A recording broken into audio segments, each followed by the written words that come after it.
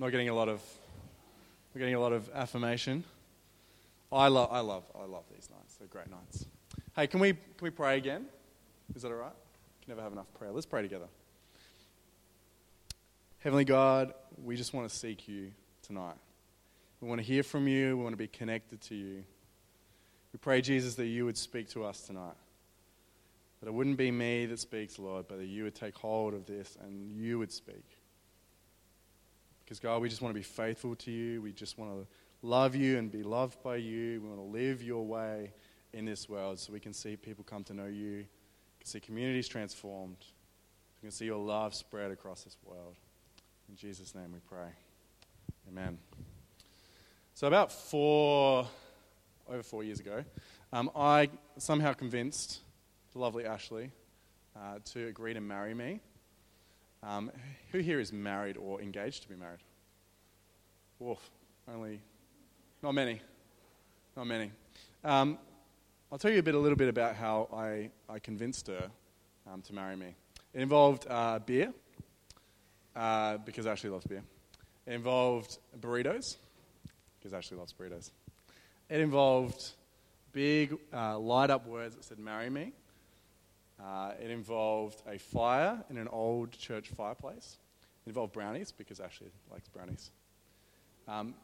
And if you ask me, it was perfect timing. I had set 3 dates with her, because I'm not really someone who did dates. And so she knew, he's going to take me on a date. So he's probably going to propose on those dates. And so I hoodwinked her, because I didn't propose on the first date. I proposed on the second date. And I don't even know if I did the third date. Yeah, that was bad. But anyway, she said yes, which is good. Good end of the story. And from that point, we spent 6 months preparing for our wedding. Now, we kind of like get it done people. So we're just going to smash it out. And we booked a beautiful wedding. We had a church out in amongst the vineyards. We had wood oven pizza and the reception under a big oak tree. And those are the 3 things that we really wanted. Now, when you get around to planning a wedding, or if you can remember planning your wedding, you put a lot of emotional energy into this event. You put a lot of finances, you put a lot of time working on the details, and then when you get there on the day, it just happens, and then it's over. And you got 1 slice of wood oven pizza, and you're unsure how you only got 1 slice of wood oven pizza when it was your wedding, and you paid for the wood oven pizza. Am I right? And so you go away afterwards. You go on your honeymoon, and then you get back, and then you realize that you have to work out how to live with another person who now has your whole life, basically. You can't make financial decisions without talking to them first, because it's their money too. Suddenly, you have to work out how to communicate with someone else when your communication styles are different, and the way that you thought you set your house up is different, because there are certain drawers that the cutlery is supposed to go into, and if you get that wrong, there's an argument. Stuff like that. You got to work out what it looks like to live together. You have this event that happens, and then from that point, everything is different. It's similar to the birth of my son Judah, who's being very cute right now. 9 months, preparation, and then the event happens, and then from that point, sleep is gone. That's just how it works.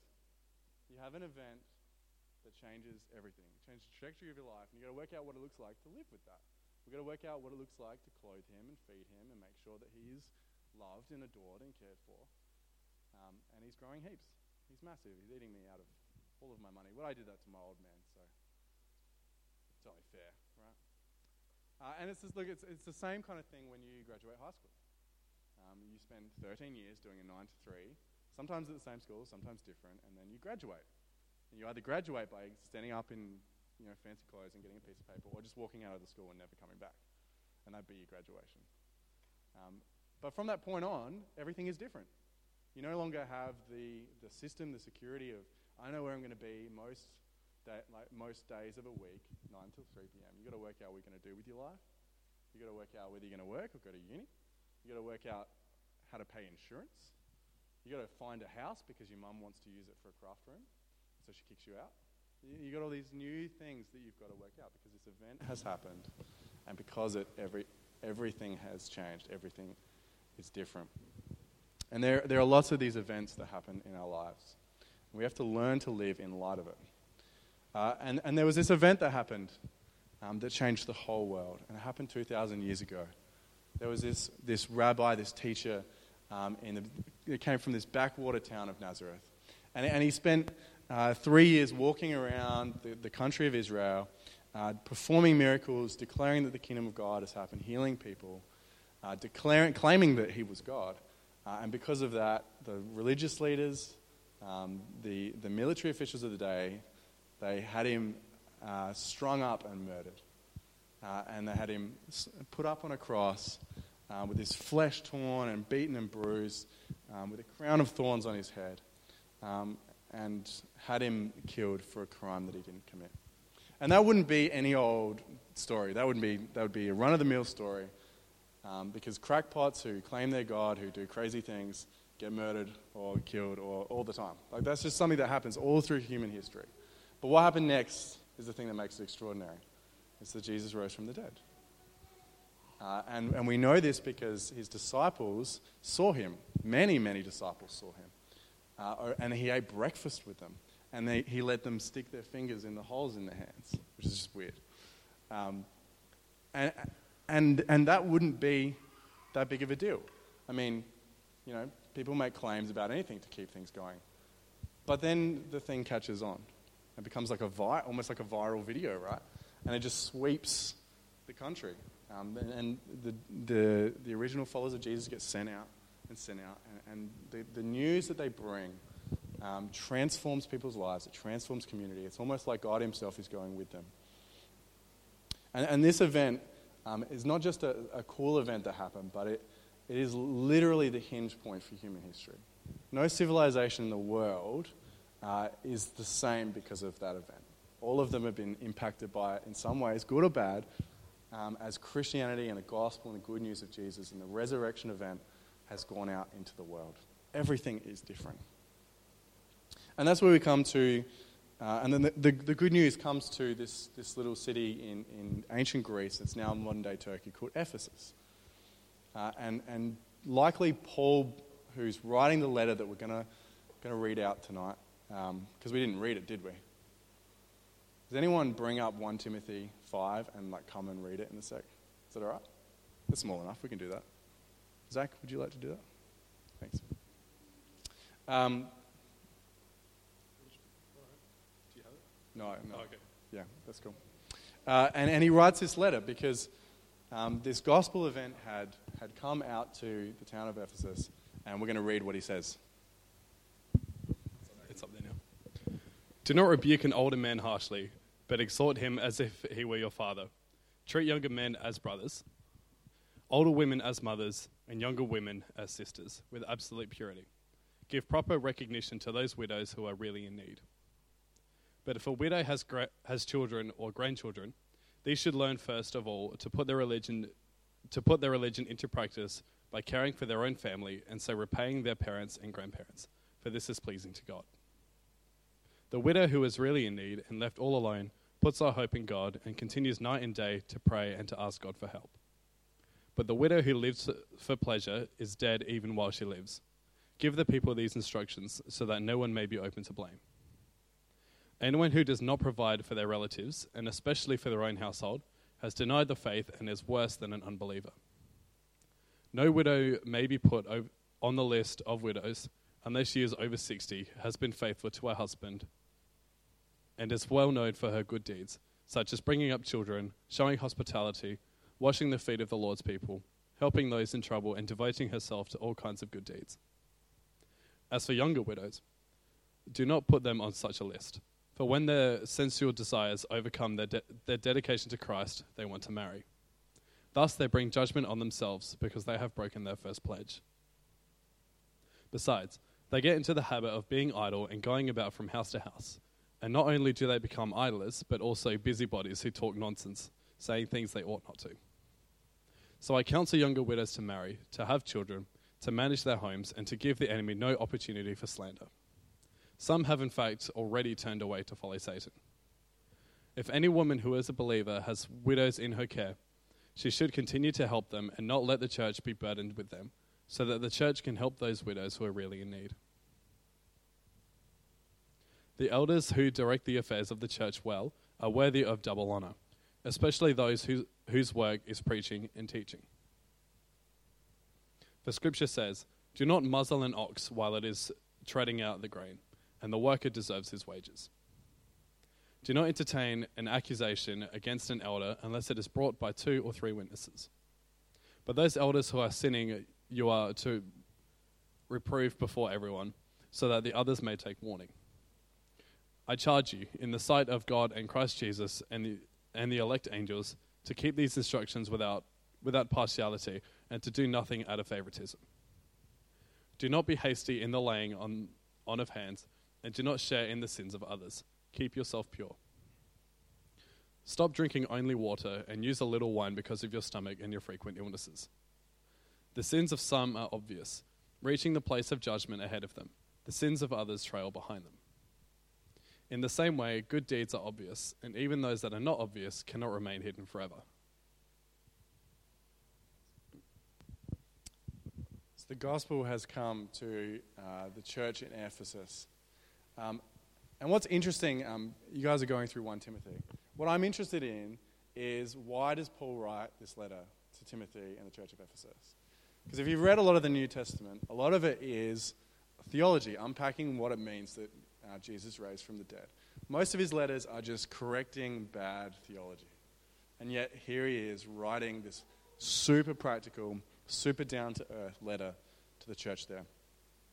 And what he's doing, and I know I'll unpack the main chunk of what he's doing in this passage, is he's helping Timothy to outwork the practical implications of the resurrection of Jesus in community.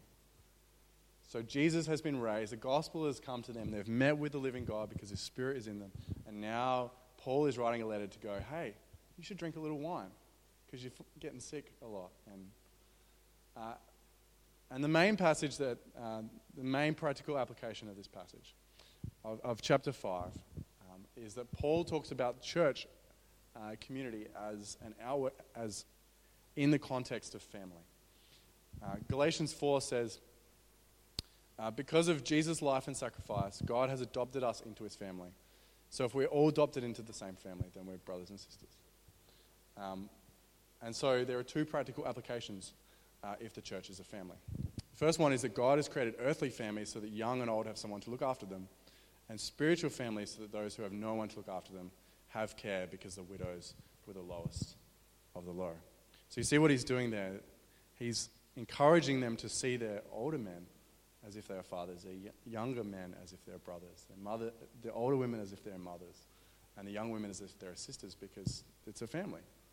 Church is an extended family. And that's a practical outworking of the fact that God has, through the resurrection of Jesus, has adopted us as sons and daughters of him. And this can be a really challenging idea for us, the fact that because of the resurrection of Jesus, we have to be family with one another, because we have this Western idea of family, which is that it's very individualistic. It's very much about me. So I grow up with my parents, and then I leave and I get my own place, and sometimes maybe someone else joins me and we get married, maybe. But family is very removed, very much about the individual. I was having coffee with one of my mates, his name is Cyrus. He's a second-gen Chinese Christian, which means that his parents were born overseas, but he was born in Australia. So the culture that he grew up with at home was very much his Chinese culture, but the culture that he grew up in school was very much Western culture, hyper-individualistic. And so he runs into all these really interesting clashes between the perspectives with his family, because his dad will just come over and borrow stuff and just take stuff. And he'll come over and he'll say, I need this fry pan, I'm taking it. And he'll go, but that's my fry pan, Dad. Don't you already have a fry pan? And he's like, no, it's our fry pan. Your stuff is my stuff and my stuff is your stuff. It's our stuff. We're family. So I have right to just take whatever I want. That's how it works. That's what family means.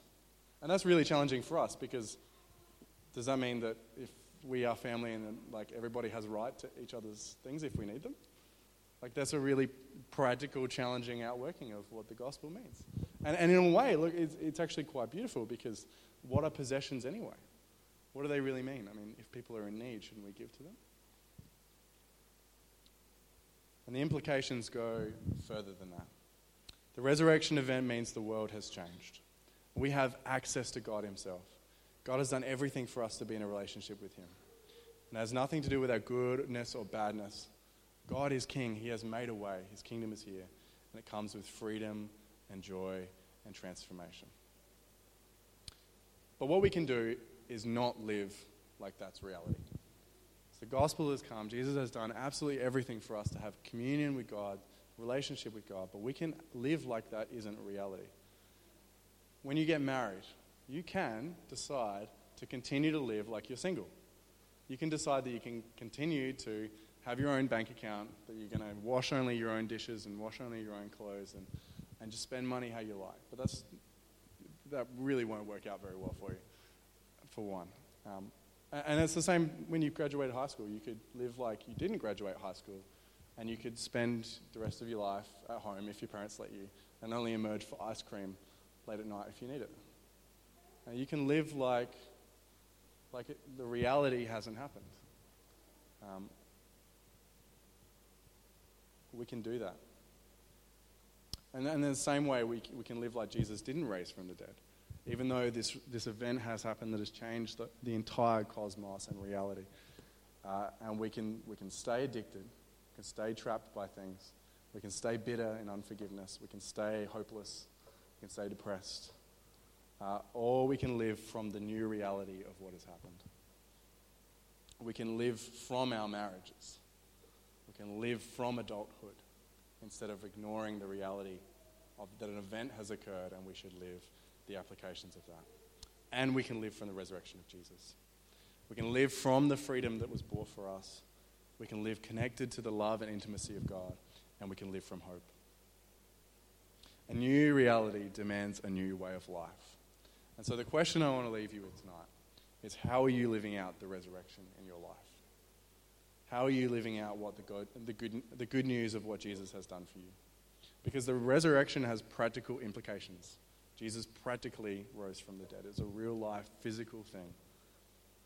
Not just for you, but for the whole of Parafield Gardens and Burton and Paralowie and Parafield, wherever you live, wherever you're from. Good news of Jesus has implications that are practical. They mean freedom. They mean social support. They mean advocacy. They mean people becoming who they were created to be. And so, if you were Paul and you were writing a letter to the church in Parafield Gardens, what would you include? How would you outwork the implications of the resurrection of Jesus to this community? What does this community need to look like? How does it need to be structured? How do you need to love one another? How do you need to love your community? But then take it a level deeper than that. If Paul was writing a letter to you, if it was one Zach or one Jeff, what would Paul write to you? What do you need to do? How do you need to live? What and who do you need to pray for? How do you need to order your life? How do you need to spend your money? Who do you need to forgive? What do you need to repent from? How do you need to use your time? What do you need to quit? Who amongst you has need that you personally could meet? And who do you need to stop listening to? See, on that cross, marked by a crown of thorns, the kingdom of God was coronated with Jesus as king. We can now experience what it looks like when God is in charge, when God rules and reigns. The life that we were created to live with God in the garden, we can experience here and now today, where we are, little pockets of heaven, little pockets of Eden. This is practical. A garden is a very practical thing. God's rule and reign is practical. It's not religious. It's not spiritual. It's a revolution. And if you can't see this, if you struggle to believe this, if you struggle to believe that God can have a real world impact on your life and the lives of those around you that you love, then maybe you've forgotten just the extent of the good news of what God has done for you and what God has done in your life. That while you were an enemy of God, He died for you. That you might be able to choose to be with Him forever in eternity. It's not about you, for one, because that's what God has done. It's not about how good we are or how bad we are or how far gone we think we are. It's all about what God has done. It's all about what he's done for us. And he's done it at a great cost. God's grace was costly. It cost Jesus something on that cross. And so how do we live from that place? How do we live because of what happened, not for that? How do we live from God's love, not for God's love? Because God wants to bring about a work of completion in us, and that is resurrection work. He wants to renew us, remold us into the person he created us to be. This event has occurred in human history. Everything is different. Because of it, everything has changed. Jesus was raised from the dead. Tonight, I want you to ponder about how you're going to live in light of that. Let's pray together. Jesus, thank you for everything that you've done for us. That on that cross you took all of our aches, all of our sin, all of our rebellion to you upon yourself, and you died the death that wasn't yours and paid the debt that was ours so that we could be with you forever. And that is astounding and incredible and overwhelming and emotional, Lord, because we don't deserve that, but you love us. And not only did you die for us, Lord, but you adopted us into your family so that we could be your son and your daughter, so we could be a part of your family. We could be friends of God, not servants. It's astounding to us. You actually like us. You want to be with us. We are no longer your enemies, even though we put ourselves in that position. And you brought us back to you. And what a wonderful place that is to be, in your presence together. We thank you, Lord Jesus. In your name, amen.